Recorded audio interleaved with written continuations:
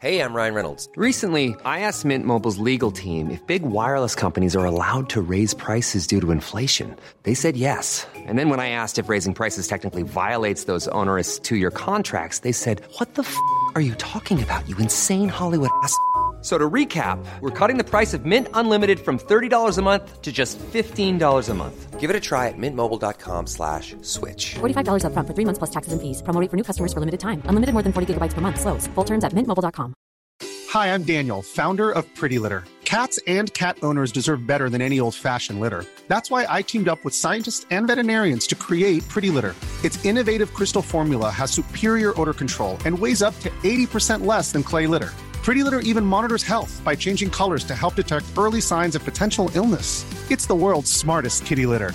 Go to prettylitter.com and use code ACAST for 20% off your first order and a free cat toy. Terms and conditions apply. See site for details.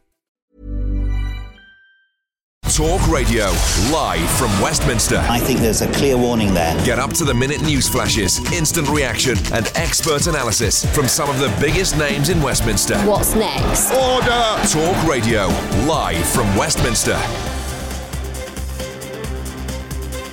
Good morning and welcome to the Independent Republic of Mike Graham right here on Talk Radio, coming to you live from a very damp College Green at the start of another week of intrigue and deceit in the mother of all parliaments. Prime Minister Boris Johnson has hot-footed it over to Ireland for a meeting with Taoiseach Leo Varadkar, but no one is expecting much from either man with regard to any news on the Irish backstop, a new deal, or indeed leaving at the end of October. Here's what we know so far. By the close of business tonight, and it's likely to be a late one, we may have a suspended parliament. We may have an extension of that until Thursday, or we may even have the likelihood of a general election. Over the course of the next 3 hours, we'll be trying to drag the truth out of an entire panoply of MPs, MEPs, pundits, activists and agitators. But of course, we want to hear from you as well. 0344 499 1000 is the number to call us on. Get your calls booked in now because it's going to be a very busy day. Over the course of the next 3 hours, we will also be trying to work out whether Dominic Cummings has still got control of the clattering train, whether any more cabinet ministers are likely to quit, and whether Jeremy Corbyn is actually going to clarify Labour's position on anything at all. We shall wait and see. You're listening to me, Mike Graham, coming to you live from College Green in Westminster. Across the UK, online and on DAB. Talk Radio, live from Westminster. Welcome to the Talk Radio tent. We are back live in Westminster because, of course, this is another very, very important day, the most important day since the last most important day, which by my reckoning was probably Thursday. Not Friday, not Saturday, not Sunday, but here we are back again Monday morning. It's raining, the weather is looking pretty dull and pretty ghastly, and it's not going to get any better between now and the end of the close of play. Boris Johnson will come back from Ireland after his press conference with Leo Varadkar, where there's a bit of smiling going on, I'd have to say, as we watch it here on the monitors. And also, of course, there will be some smiling, no doubt, when Boris Johnson gets back to Westminster, because he will be once again asking for Parliament to allow him to have a general election. They will no doubt once again say no, because, of course, everybody knows the Labour Party don't want to have an election, because despite the fact that Boris Johnson is being described as a dictator, the worst Prime Minister ever, and the man most likely to leave Downing Street after the shortest amount of time in charge of the country, he somehow managed to get double digits of a lead over the Labour Party, because that's how useless they are. 0344 499 1000. We're going to start things off this morning. We've got a special guest from the Brexit Party. Lucy Harris is with us, MEP for Yorkshire and the Humber. Lucy, very good morning to you. Thank you very much indeed for joining us. Now, I see you're prepared for the weather. I'm not going to make the mistake that every other interviewer seems to make, which is to focus very much on what you're wearing. Oh, no, we're not going to do that on Talk Radio. Thank you. Because, you so much. We only care about what your policies are. We only care about what your outlook is on what is going on. Nigel Farage was on the Julie Hartley-Brewer show this morning, talking once again, as he has done in the past, about whether the Brexit Party and Boris Johnson can do things for each other. Mm-hmm. There is a sort of, I would say, a semi-offer on the table, isn't there, for if there is a general election, the Brexit Party will do a deal, as it were, with the Tories. Is there any sign that that's likely to be kind of welcomed, even though the Tories are saying no? Well, we had Sajid Javid on not saying much about it, but, I think it just makes sense, and I think it makes sense for the general public. If you look at where we're gaining in areas like Labour areas up north, And we have a really good cross sort of look with our look. We've got that sort of Tory sort of in the sticks sort of countryside look, but then again we've also got this coastal look going on. And I think a lot of people who are Tory voters will be tempted to vote for the Brexit Party, which means in those areas where Boris Johnson wants to get seats, where we could frustrate the issues, frustrate those gaining seats in those areas. I think we're happy to stand down if it means we get a majority to actually push through Brexit. So is the Brexit Party kind of election ready, if you like? Because you did very well to get so many seats in the European elections, of which yours was one. Mm-hmm. But it's quite difficult to mount a national election campaign. I mean, you must have been working quite hard on it. Oh my gosh! I mean, if you look at a central office, they've been going absolutely nuts since we even thought that there could be a general election, and we've managed to get 650 candidates all vetted, all ready and prepared for those areas. We've got a great ground game. We've got plans. We've got everything in order to launch at any minute. And I think it's really important to reiterate that we're deadly serious. Brexit was voted for from 17.4 million people. We are deadly serious in getting this through for the general public, and we're not going to let down. Also, what's interesting over the weekend, it would appear, despite all the sort of failings last week, we were told, of Boris Johnson's policies, despite the fact that he lost 22 members of his own party. He then lost Amber Rudd over the weekend. The polls are actually showing that the people who voted, certainly to leave, whether or not for a no deal, but the ones who voted to leave are not absolutely buying this idea that Boris Johnson's doing a bad job. Well, look, the general public want to see some principles, and he's got principles. He's decided to, get rid of 21 of his MPs. You have to remember that I think was it John Major who did the same with 11 MPs back when he was trying to get the Maastricht Treaty through.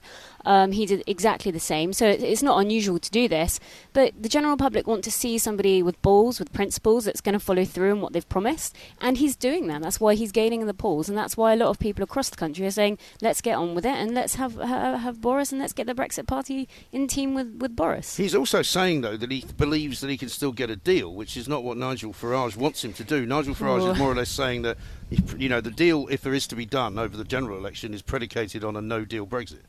Well, look, I think we have to have a no deal on the table just to be able to even have some sort of leverage, and that's precisely what Remainer MPs in Parliament have taken away from us. They've taken the ability away to be able to negotiate anything better, and if they've taken that away, they've taken the ability away to have a deal that's any better than we could imagine. And the issue is now there's no majority in the House, there's no majority for anything. We need to be able to manoeuvre our way out of this situation, and the only way to do that is to have a general election. That means that we can actually represent the constituencies across the country with people, with MPs that actually represent what we voted for in 2016, and we just don't have that. This really is a Parliament versus the people situation. It really is, and you represent the people of Yorkshire and the Humber. I haven't been up there since the referendum result was published 3 years ago. What are people saying up there to you? Well, it's just sheer frustration, absolute sheer frustration. They feel like they've been forgotten, and I feel like even people across the country have this feeling of helplessness. Like, no matter what we do, no matter how hard we play the game, even if we play the game by the rules, and let's be honest, our democracy is something that's been developed over hundreds and hundreds of years, and suddenly they've played by the rules, they've finally won something on their behalf, and whoops, they don't get it. They don't get it because some people in Parliament, in privileged positions in the media, in privileged positions in institutions are saying, no, actually, we don't like that, so we're going to change it. And have you been surprised by some of those people, not so much in Parliament, but perhaps elsewhere, maybe in the media even, where you've had your fair share of run-ins with people? Oh, yeah. I mean, I've come from sort of a media background in a way. I used to work in the publishing industry, and I've seen how much bias there is against people who have voted for Brexit. In fact, that's the main reasons I got into politics, was because I felt that for once we'd played by the rules, and suddenly again we're having this pushback. You know, we played fair and we're having a pushback. No matter what we do, we can never get our voices heard. And I remember starting up Leavers of London, which was a group for Brexiteers in London who were just ordinary people who went about their daily lives, went to work, and they were, you know, sort of almost insulted every day. You know, they'd be at the coffee stand making their nice little cup of coffee and someone would call them stupid or racist. And I was thinking, we live in a democracy. We are allowed to have a legitimate political view without having a social backlash in society. And that's why I thought I'd sort of collect together people who felt the same way as me and actually make our voices heard. There are a lot of people who haven't been able to admit, even to members of their family, that they voted to leave the European Union. There are people who are arguing every night over the family dinner table about it as well. It has been incredibly divisive, hasn't it? Yeah, absolutely. I mean, but it had to happen eventually because there are political divides in our country that have been uncovered through Brexit. Brexit was a political renaissance, and people are starting to realise that actually they should have a voice and a say in how politics is run in this country. It doesn't belong just to the people in Parliament. And how we're going to do that is that we're going to have a revival of discussion about politics. But how do we do that? And I think fundamentally, people are starting to learn how to have that debate again, how to have that discussion without it turning ugly. And I think we're going through a bit of a rocky patch right now with all this division happening. But I think ultimately people are going to start to realise that they have to have some sort of camaraderie when discussing politics. I think there's no doubt that the Remainers of this world are becoming more and more desperate. They're becoming more and more kind of objectionable and obnoxious. They're doing their level best to try and make out that, you know, Boris Johnson is a dictator, all the while he's actually losing votes in the House of Commons, outside saying we must take back our democracy. Well, excuse me, there's democracy going on in that building. Even if we don't like what it is that's happening, there is definitely democracy happening. And I'm going to ask you all to join in here because we're with Lucy Harris from the Brexit Party. 0344 499 1000 is the number if you want to speak to her. Because what I would say, Lucy, is that, you know, the Brexit Party now is kind of emerging as more than just a one-stop shop, if you like, because Richard Tice at the weekend was writing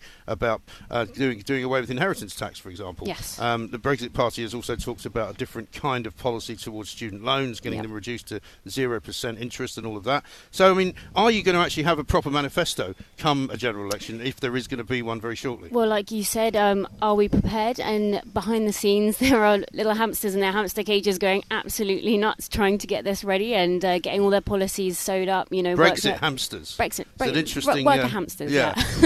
just busy beavering away, sorting it all out. But no, we've got so many policy ideas, and something that's very different to us, to a lot of the other parties, is that we've opened it up to our paying members and paying supporters, is that we want everybody to have a say in what the policy is. In fact, I was up in Doncaster just the other day, and we had a massive hall full of people basically discussing what they'd want to see on the table, what they think would work really well in their area.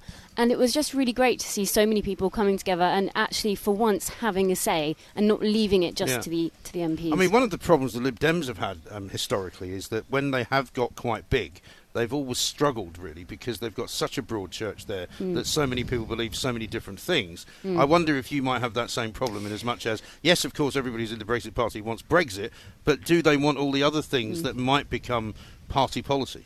Well, I think it's I mean, how I perceive it is that it's the world is changing, and you have sort of that local mentality which sticks towards smaller communities across the UK, and then you've also got this global mentality. I think if we sort of change tact and change minds about this and start thinking of it in lines of what's happening locally and what people want locally and how to keep it a nice, close community, then if we base policy around building the community up like that and not just focusing on global megacities, then I think we're actually going to have something that looks a bit more fair in society. And I think if we base policy around that, around the family, around traditional values, we're going to start seeing people shift, I think, a lot more to the true lines of what's happening currently in the global situation. And people talk an awful lot as well about the fact that Westminster has dominated politics and political life in this country, that London, as a result, has dominated political life. Are Are you one of those who thinks we should change the system in as much as the two-party system doesn't work anymore? No, absolutely. We should get more proportional representation. Funnily enough, the Green Party, had 1.1 million votes, I think, in the last election, and only got one seat. The SNP got the same number of votes and ended up with over 50 seats. There's an awful lot of anomalies that could be changed, which might help parties like your own. Yeah, I think it's a symptom. I think it's definitely a symptom of an unfair system for smaller parties with diverse thoughts and opinions that can't really get through and can't really get a hearing in Parliament. I'm originally from the sticks. I'm from Suffolk, which is, Yeah, that really is the sticks. That really is the sticks, yeah. So I'm originally from there, and I think a lot of people down there as well feel that they've sort of been rejected from this, nobody even stops there on the way up to Scotland. It's literally out there on the outer reaches, isn't it? I always call it the bum, because if you imagine the UK sitting down, the shape of the UK sitting down driving a car, it's sort of like the bum. Yes, I see that. Yeah, okay, that's how I always describe it. That means the steering wheel somewhere in Manchester, isn't it? Yeah, exactly. Yeah.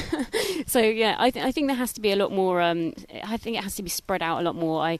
I want to see people in London actually considering a different sort of culture that is outside of London, outside of the M25.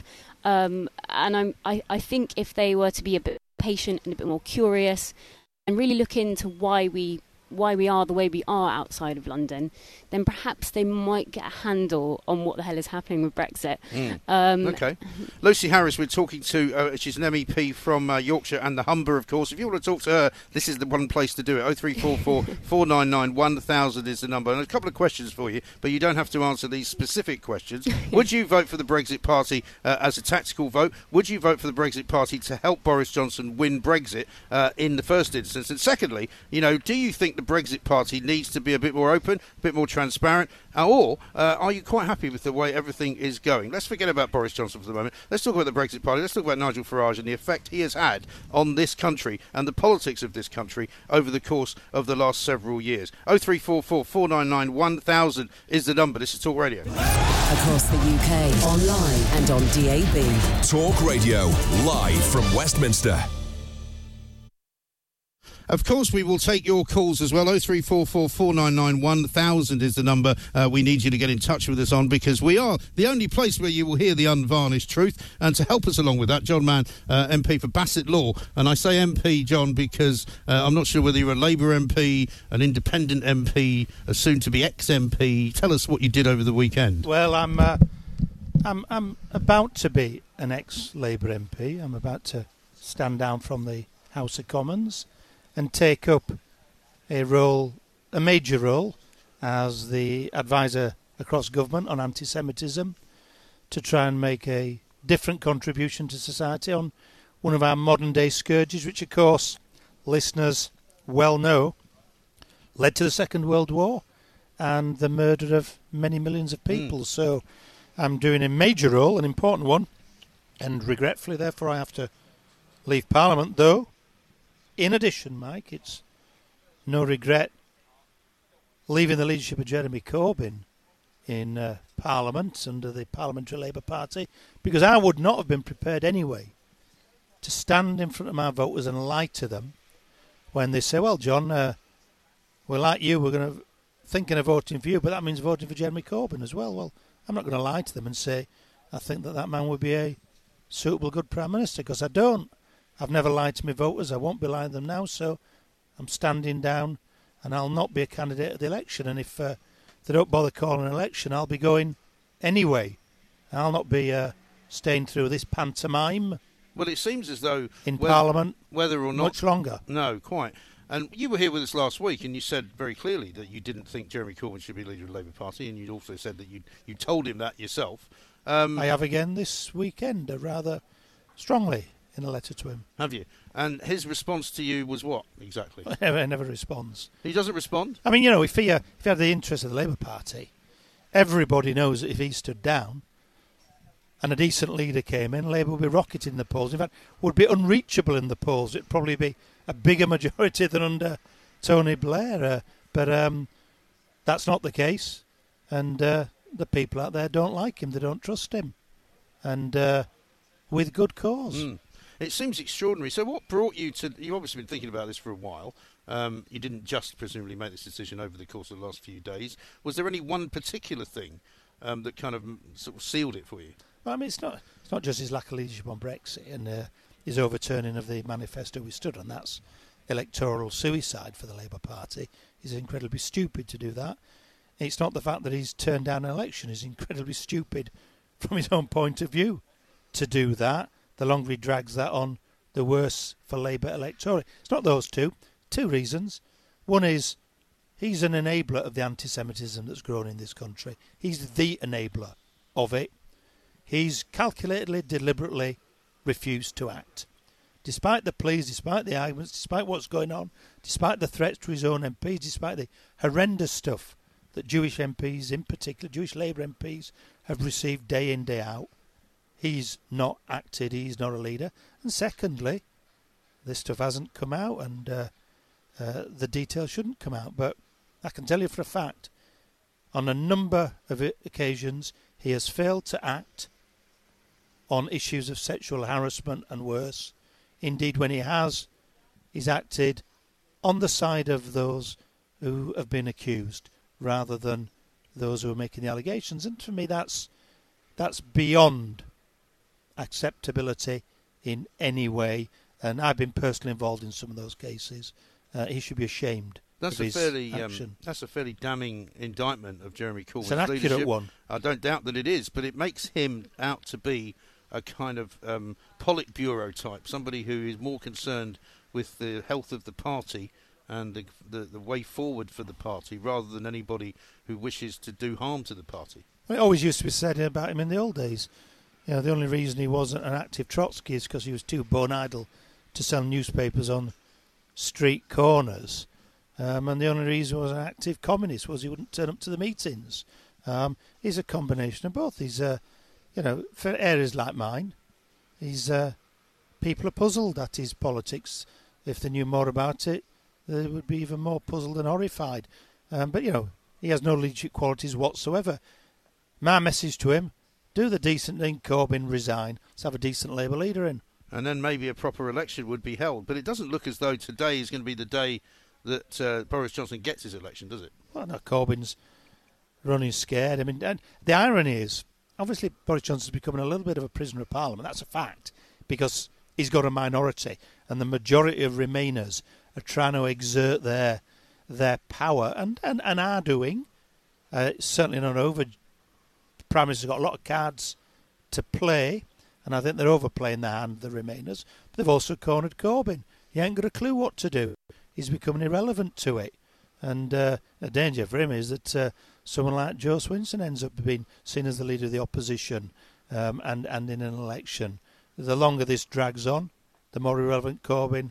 And anyone who knows anything about elections would have said, go now, Corbyn, it's your best chance. Well, I've always referred to Ian Blackford as the real leader of the opposition, because whenever Prime Minister's Questions was on with Theresa May, and even now with Boris Johnson, the real sort of damaging questions and the real probing questions are actually asked by the leader of the SNP, not by the leader of the Labour Party. Well, that's one of Boris's conundrums, because it looks to me like, as things stand, that the SNP will pick up seats in Scotland. That's what the polls are saying. I think those polls, things can change, but at a certain election today, they'd be picking up seats off Labour and the Tories in Scotland.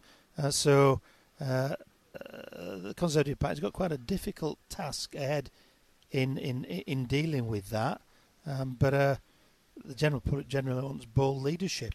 And let's see what he comes up with in Ireland, if anything. Well, indeed. And in your own case, in Bassett Law, would you expect Labour to hold that if you leave? Well, you are leaving, and it's not if.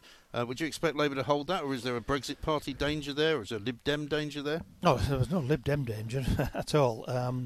One councillor and a handful of votes. In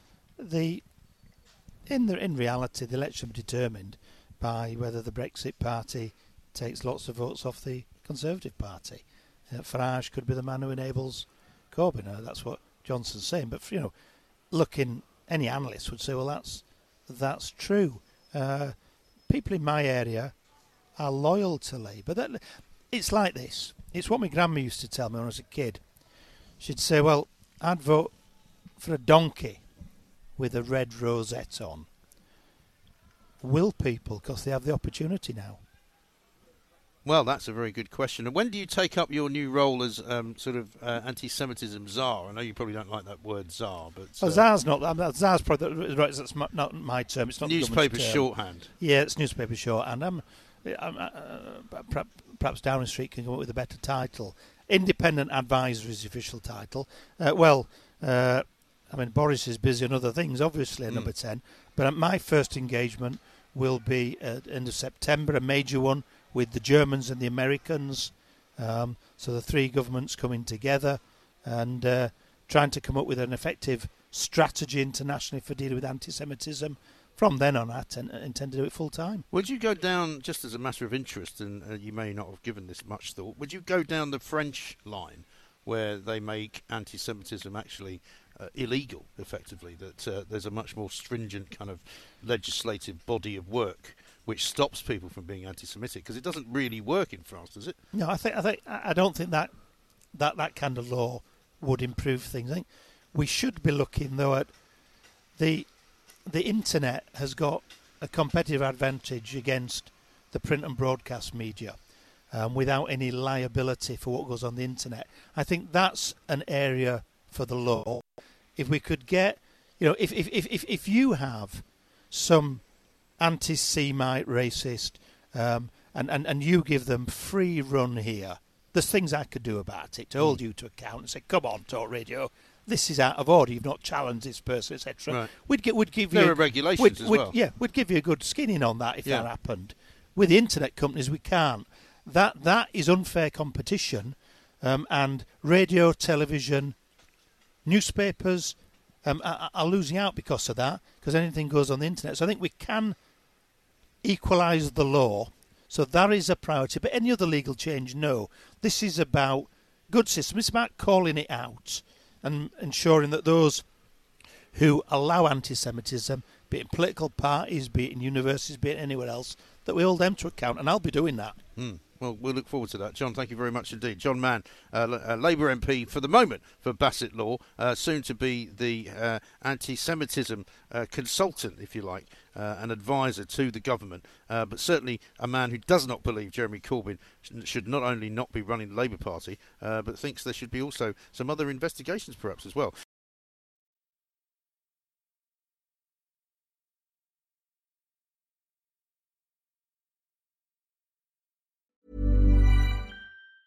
It's that time of the year. Your vacation is coming up. You can already hear the beach waves, feel the warm breeze, relax, and think about work. You really, really want it all to work out while you're away. Monday.com gives you and the team that peace of mind. When all work is on one platform and everyone's in sync, things just flow. Wherever you are, tap the banner to go to Monday.com. Ready to pop the question? The jewelers at BlueNile.com have got sparkle down to a science with beautiful lab-grown diamonds worthy of your most brilliant moments. Their lab-grown diamonds are independently graded and guaranteed identical to natural diamonds, and they're ready to ship to your door. Go to BlueNile.com and use promo code LISTEN to get $50 off your purchase of $500 or more. That's code LISTEN at BlueNile.com for $50 off. BlueNile.com, code LISTEN. Many of us have those stubborn pounds that seem impossible to lose, no matter how good we eat or how hard we work out. My solution is PlushCare. PlushCare is a leading telehealth provider with doctors who are there for you day and night to partner with you in your weight loss journey. They can prescribe FDA-approved weight loss medications like Wegovy and Zepbound for those who qualify. Plus, they accept most insurance plans. To get started, visit plushcare.com/weightloss. That's plushcare.com/weightloss.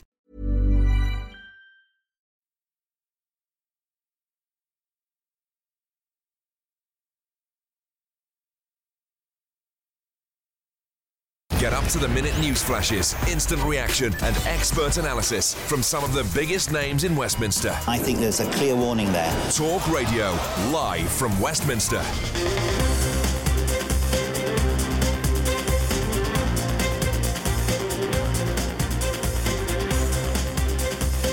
Welcome back to the Independent Republic of Mike Graham. We are live on College Green in Westminster. We're here all day. Matthew Wright picking up the baton from 1 o'clock, of course. Boris Johnson's on his way back from Ireland, where he met Leo Varadkar this morning without, I think, too much to report that was of any great note. More important, perhaps, was the news from Downing Street that Parliament will indeed be prorogued tonight after the session ends, no doubt after the passing of the Hilary Benn bill, which will go for royal assent, which will instruct the Prime Minister to go back to Brussels to try and get a better deal, or indeed to get an extension of some kind to Article 50. We're joined now by Drew Hendry, SNP business spokesman, of course. Drew, very good morning to you. Welcome good morning. back. Oh, afternoon, I should say. Time has flown. Indeed. Good already. Afternoon. Parliament is prorogued tonight. What are you all going to do for a month? Well, you're not back till October the 14th, right? Well, obviously, it's still a legal challenge in the courts, so Parliament could be recalled at any time. But is that the Gina Miller one, you mean? Yeah, well, there's a couple. There's an appeal in the court session in Scotland, and there's the Gina Miller one. The ones that have been both turned down so far. But they're still in the courts at the moment, so anything could happen. And if that's the case, we'll be back here. But I'll be out in my constituency. I'll be speaking to constituents, and we'll see what happens. I wouldn't rule anything out over this period that's coming up. And what about what's going to happen this afternoon? Because presumably the first order of business is to get the second reading done of the Hilary Benn bill, get that passed, which one would expect will be easily voted I believe through. It'll pass, Is that going to be tonight or this afternoon? Do you that think? Should be this afternoon, I would think. Okay, and then it goes for royal assent. There's a lot of conversations going on around the Westminster bubble about whether the Queen's too busy to sign it before Parliament is prorogued. I mean, do you suspect there will be any kind of weird machinations around that, or do you think it will just all go through as expected? It would be extraordinary if there were any further gaming tried today to stop it going through. But the funny thing about extraordinary is that we've done quite a few times, of extraordinary, haven't we? Absolutely, we're in extraordinary times. But I think it would be beyond the pale for that to be interfered with in any way today. I don't think it will do. I think it will go through. It will gain royal assent and it will become the law, and then Boris Johnson will have to abide by that law. Yes. So as far as I know, and unless you give me an earlier date, the next time the Gina Miller case is looked upon by the Supreme Court, I think is the 17th of September. I don't know whether the one in Edinburgh is going to be seen before that, as far as an appeal goes. Certainly, the Parliament will be shut down tonight for a considerable period of time. Minimum, you would say, at least 10 days, possibly. Possibly until October the 14th. I mean, it seems to me that Boris has won this particular battle. Well, he's like I say, he's going to be bound by the law that's going through today, so I don't think that's winning. He's also not getting his way that so he can take executive power to change dates and move things around so that he can take us over the 31st of October by default. We're not allowing him to do that, so I don't see in which way he's winning. Every move he's made in Parliament, he's lost. He's 100% loser in Parliament. So that's why he shut it, so that you can't do that. Well, that's his plan, yeah. So presumably he must have a part two to the plan. Well, I dare say they're scheming to try and do something to thwart parliamentary democracy as we speak. But what that is, I'm not inside them. I'm glad I'm not inside the minds of the people trying to. Do you think parliamentary democracy is more important than the democracy of the people who voted to leave the European Union? Well, we're in a representative democracy, and Parliament's supposed to be the ones that make the laws. If those laws are made, then those laws should be obeyed, and it doesn't matter who you are. The Prime Minister's got a duty to obey the law. I think it's unconscionable that he's talking about not doing that, and that government ministers are egging him on. What kind of signal does that say to everybody else in the country about whether or not we obey laws? Well, we've heard all that for a few days now, but I mean, nobody's suggesting anything other than Boris Johnson is saying some things which he may or may not mean. Some people tell me all the time that Boris Johnson says things all the time that he doesn't mean. Why are you getting so hung up on something that he said that he may not mean? Well, a Prime Minister saying that he might not obey the law, he's the Prime Minister, he's the head of government, and for a head of government to say they might not obey the law is a terrible signal to send out. What is that? If he may not obey the law, then who else may not obey the law? It's just a terrible signal to send out. Well, there's a lot of terrible signals being sent out. It's a pretty terrible UK. Signal to send out to say that we are a representative democracy, except for when we give the right of the people to have a referendum, which should then be, put in everybody's manifesto that they will honour the result of that referendum, well, and then not. What sort of signal does that send? Well, we've seen many attempts to try to make sure that people are respected, particularly from Scotland, which voted 62% overwhelmingly to remain in the EU. We saw the Scottish Government put forward a compromise paper to this government, which was completely ignored. We've seen Scottish Parliament and all of the parties there, except the Tories, saying they don't want to be in this situation, and that's been completely ignored. In Westminster, we're supposed to be in a representative democracy. Why won't you have an election then? Sorry? Why won't won't you have an election? Well, we will have an election just as soon as we possibly can. But what we can't do... well, no, you're not. It's not as soon as you can. As soon as we possibly can. You can have one as soon as you can. If you let me finish. I will let you finish, but if you're going to use words which don't mean what they actually say, as soon as you possibly can would be to agree to an election today. No, as soon as we possibly can, that we know that Boris Johnson is not going to game the system and try and make sure that we crash out of the EU on the 31st of October without a deal and all the attendant social and economic chaos that would bring in its wake. Right. So it's all right to uphold democracy. As soon as that's safe. No, so it's all right to uphold democracy when it suits you, but not when it doesn't. No. This is the democratic principles that are being upheld in the UK Parliament. You can't defend it. You know you can't. No, Stuart. look, you cannot. I'm in a rare breed. I'm in a rare breed of people who have come into this job in order to, in the long term, lose my job because I don't believe in the Westminster Parliament. Well, you're going the right way about it. But I find myself having to defend this Westminster parliamentary setup because that is the way the law is written in this UK at the moment. And if that's the case, then I have to obey that. I have to obey that, and so does the Prime Minister. Well, he does, except if he can find a way around it. And as you know, there are plenty of lawyers. You find a way around the law. Yeah. What do you think lawyers do? What do you think lawyers do? Somebody in the street, it's okay for them to try and find a way around the law. Yes, that's why you hire lawyers. I think that's a terrible comment to make, do you? Mike. Yeah, I don't. So what do you think all these lawyers who are trying to launch lawsuits against the government, who keep getting them thrown out of... There is a difference between challenging let me finish, the law. Please.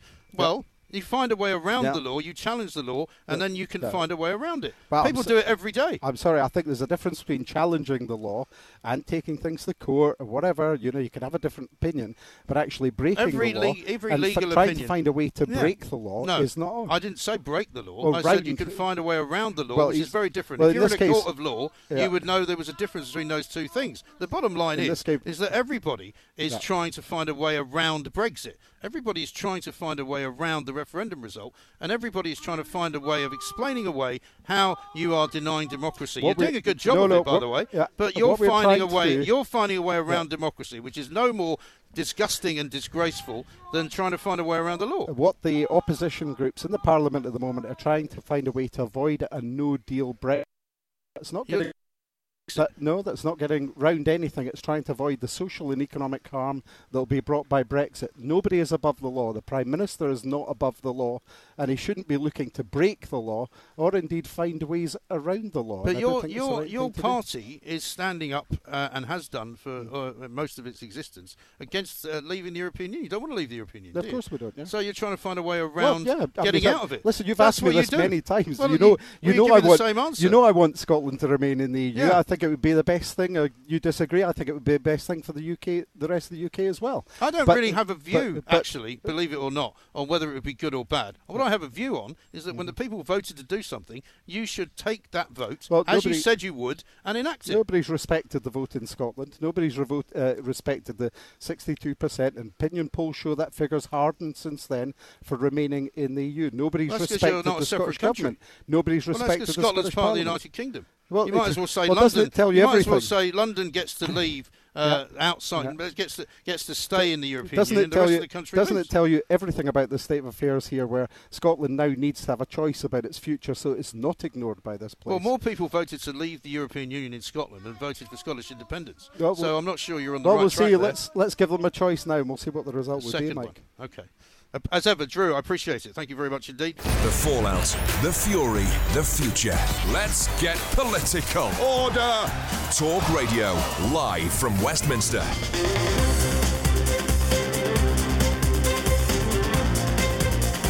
Welcome back to the Independent Republic of Mike Graham, right here on Talk Radio. We are here in the tent. The rain is beginning to pour down outside. It's a bit of a grim day for democracy, some people would say. I say it's a great day for democracy because Boris Johnson, having got fed up with all the Remoaners, all of the blockers, all of the Remainers who want to stay in the European Union, stop the government and the people from leaving it, have now been sort of stymied because he's decided to prorogue Parliament from the end of the session tonight. He's coming back from Ireland. There will be a vote on the Hillary Benn bill, which takes power away from Boris Johnson, but he will then close Parliament down. We're joined now, I'm delighted to say, by Colonel Bob Stewart, a very frequent visitor to the tent here down in Westminster. Bob, a very good afternoon to you, and welcome in this terrible weather. Are you in favour of what Boris has done, and does it put him on the front foot again tonight? I don't think anyone's on the front foot, frankly, at the moment. no one can really, honestly, Mike, say what's going to happen. Except I firmly believe that we'll be leaving on the 31st of October. I actually believe we'll be leaving with a deal, because it's not in the interests of anyone to leave without. And I think that deal will be a version of Mrs May's deal, cut around a bit, with the backstop put into the implementation period. I could live with that. I just want us out now so we can get on with life. That's what the people asked for.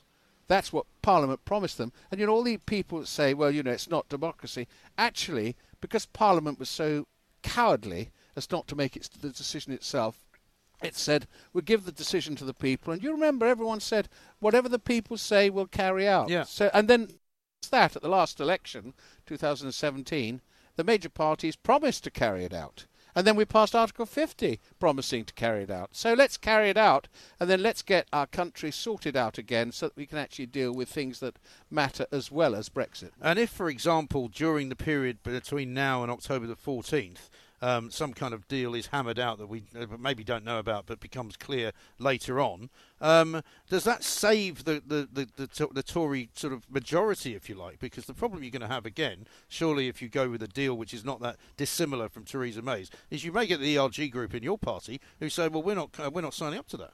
Well, I think that would be daft, to be honest. I think that, I voted our nation of Mrs May's deal simply for the following reason. So did Boris, I think, didn't he? Yeah, I didn't like it. I was thinking the analogy is unless this train leaves the station, it's not going to get moving, and that was it. Wasn't satisfactory to me, But I actually want us to have a deal.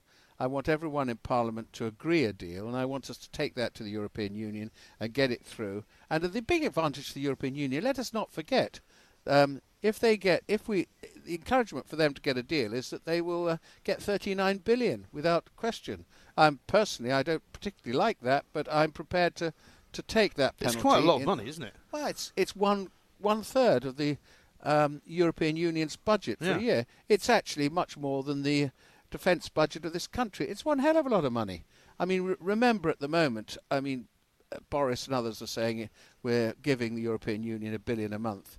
I don't know whether that's absolutely... I haven't checked that. But what I have checked is how much we give a week in my calculation, which is 19.2 billion, which is the annual thing. Take away 5 billion, the Thatcher rebate. Take away another 5 billion that they send back to this country. So we're down to 9.2 billion. If you divide 9.2 billion a year by 52, you get about 175 million, which is a week. And 175 million a week is actually effectively...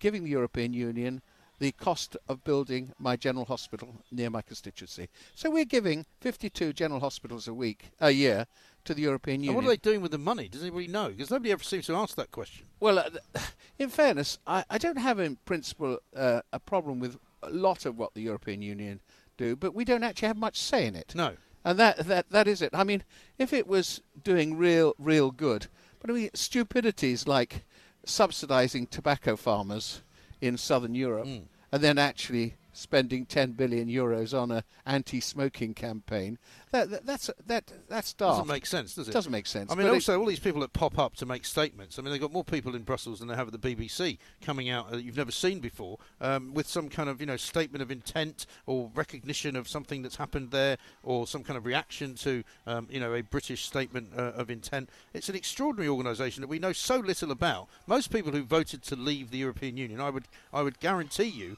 have no clue as to how it works. No, I mean, I have. And that's one of the reasons they're leaving. I worked in Brussels for 5 years with NATO. With NATO, yeah. I mean, my honest opinion as a military officer, looking at from outside when I was a military officer, I thought it took 10 people to do one man or one woman's job. And it was they made decisions at the speed of a striking, flipping slug. And the whole thing cost a fortune. Yeah. And you look at the sort of city that's grown up in Brussels. Yeah. And then look Strasbourg. at the amount of salary people are getting. And That's then what I look at mean. the fact that when they actually retire, their pension doesn't seem to be taxable. Your pension's taxable. It is. My pension's taxable. People listening to this programme's pension's taxable. But you come back from Brussels having been an MEP or a member of the European Union bureaucracy, you come to this country and it's untaxable. And by the way, it's quite good. I bet it is. What about the Northern Ireland backstop? Because we saw Boris in in Dublin this morning with Leo Varadkar. We've also seen Nicky Morgan writing the Mail today saying that she believes that there are alternative arrangements in inverted commas. Well, that's someone that's changed the view. Well, indeed. I mean, well, she may be the next one to go after the great defection of Amber Rudd. I mean, I've always said, look, I was a major in 1981. 82 in Northern Ireland. For those 2 years, I commanded every fourth month the Auckland permanent vehicle checkpoint on the border. I know what a flipping hard border is. Most of these guys don't know what a hard border is. They don't even know what a soft border is, but I've operated a hard border. There is absolutely no reason why with pre-registration, various other documentation... and technology, right? Well, technology comes into it, but vehicle recognition VRN stuff. It's called vehicle recognition number plates or something, isn't it? I mean, it can all be done. And I just think we are actually making a rod for our own back. The people in Northern Ireland don't want a border. We don't want a border. The Irish Republic doesn't want a border. And it can be done. And I visited Would you need to put borders. a border saying Holyhead or something like that? Where apparently there isn't one now, which makes me even more incredulous that our borders are so badly protected, because it means that basically anyone who wants to come into this country flies into Dublin, gets into a car and drives into Britain. That's the way it is at the moment. Well, I think actually you'll find that our security services aren't naive. And, I mean... but what I mean is you're stopped at Calais, you're stopped at Dover. They'll know. Honestly, I have a real... I don't doubt. I know that that's your area of expertise, and I don't doubt it. But I was slightly shocked to discover that there is absolutely no kind of border of any kind when you come from Dublin all the way through to Britain. There's nobody stopping anybody. Really? Well, I'm quite surprised. I was quite surprised. But I mean, the fact of the matter is, someone kind of checks you when you're going to Northern Ireland. Yes, but what I'm saying, I suppose what I'm saying partly, and I know that people would argue, well, that's because you're in the European Union, you don't need a border. But the point is that, for the purposes of security, for the purposes of just policing, you would have thought there would be somebody watching people coming in, which there apparently isn't. I think I'll let you into a secret. There is. I'm quite sure there is. Really? Yeah. Okay. I mean, having done it, you don't... There's somebody somewhere, is what you're saying. There is somebody... Well, now you're making me feel safer in my home. You should be safer. I do feel safer. I mean, frankly, you should be much safer. Okay. You should be safer in the thought that I'm a member of Parliament, and if I see something wrong, I say it was wrong. I know you do. I know you're one of the good guys. I'm very, very, very good. I'm very, very good. Now, what else in the Theresa May agreement do you think is going to be a problem, though? Because if... Boris Johnson said that fishing will be a problem. If Boris Johnson said that the Theresa May bill was basically dead, that deal was dead, you're now saying to me that the one that he may get will be not that much different. How is he going to change it's not. Her deal is the whole arithmetic? package, isn't it? Yeah. I mean, there have been a hell of a lot of sensible things done in May's deal, and those sensible things should be taken, and we shouldn't need to argue about those. But let us actually have a look at the things. I mean, I think that what will happen, pragmatism will take over. I've done borders when things change and you don't know quite what's going on, and you're at the border, say, like I have been, and you're not quite sure of the rules, the change in the rules. You just continue doing the same thing till some guy comes along and says, you're not doing that anymore, and that's the way forward. And in the same way with all these things, let us do it that way. Let's be pragmatic about it. If we have, I don't want a no deal, but if we do have a no deal, life is not going to end, you know. No, of course not. This country will continue. The sun will come up, and the sun will go down. And this country will survive. I mean, people say this is the worst thing that's happened. Well, can you cast your mind back to history and 1940? The worst thing was someone was threatening to come into this country and turn us all into Nazis. I know. And people say... I put out, funny enough, a tweet not that long ago of a picture of a London street. I think it was somewhere like in the East End, just completely, destroyed in the Blitz. And I just wrote, people say we won't be able to recover from Brexit because you would not know now that if you went to the East End of London that it was almost completely destroyed by German bombing. And the courage of I think the courage is still there. We just got a bit softer. Yes. The courage isn't something that you can squash out of people, but you just get a bit physically softer. And yes. I'm pretty soft now. Well, let me ask you a question about that finally. Are you worried that Boris Johnson's turning, as Philip Hammond says, the Tory party into a right-wing faction? No, because the one thing about the Conservative Party, which has made it the most successful party in history, is it's pragmatic and it actually talks sense. It may go the weird route to sense. I mean, let's face it, what's going on behind us in this faulty towers place behind here is madness. I hope you noticed my tie. This is my parliamentary tie. I didn't know there was such a thing. Okay, there is. I've just designed it. It's a sort of clown. It's a clown on a unicycle with a hoop round it and juggling. And that's and the clown is representative, in my view, of Parliament, and the whole lot can collapse or not. And frankly, I am an optimist. The water in the bottle is more than half filled. And I want us to leave the European Union with a deal, and I think we're going to get it, and we're going to get it from Johnson. I think we are as well. The trouble with your parliamentary analogies, we have to pay to watch it. But that's another thing. I'll bring back to you later. Colonel Bob Stewart, thank you as ever for joining us in the tent. Across the UK, online and on DAB, the Independent Republic of Mike Graham on Talk Radio. If you enjoyed that, be sure to catch the whole show 10 to 1, Monday to Friday on Talk Radio, via DAB, online or via the Talk Radio app. If you have an opinion on the stories we cover, we'd love to hear from you. Call us 0344 499 1000 or tweet at Talk Radio during the show to have your say. The Independent Republic of Mike Graham on Talk Radio.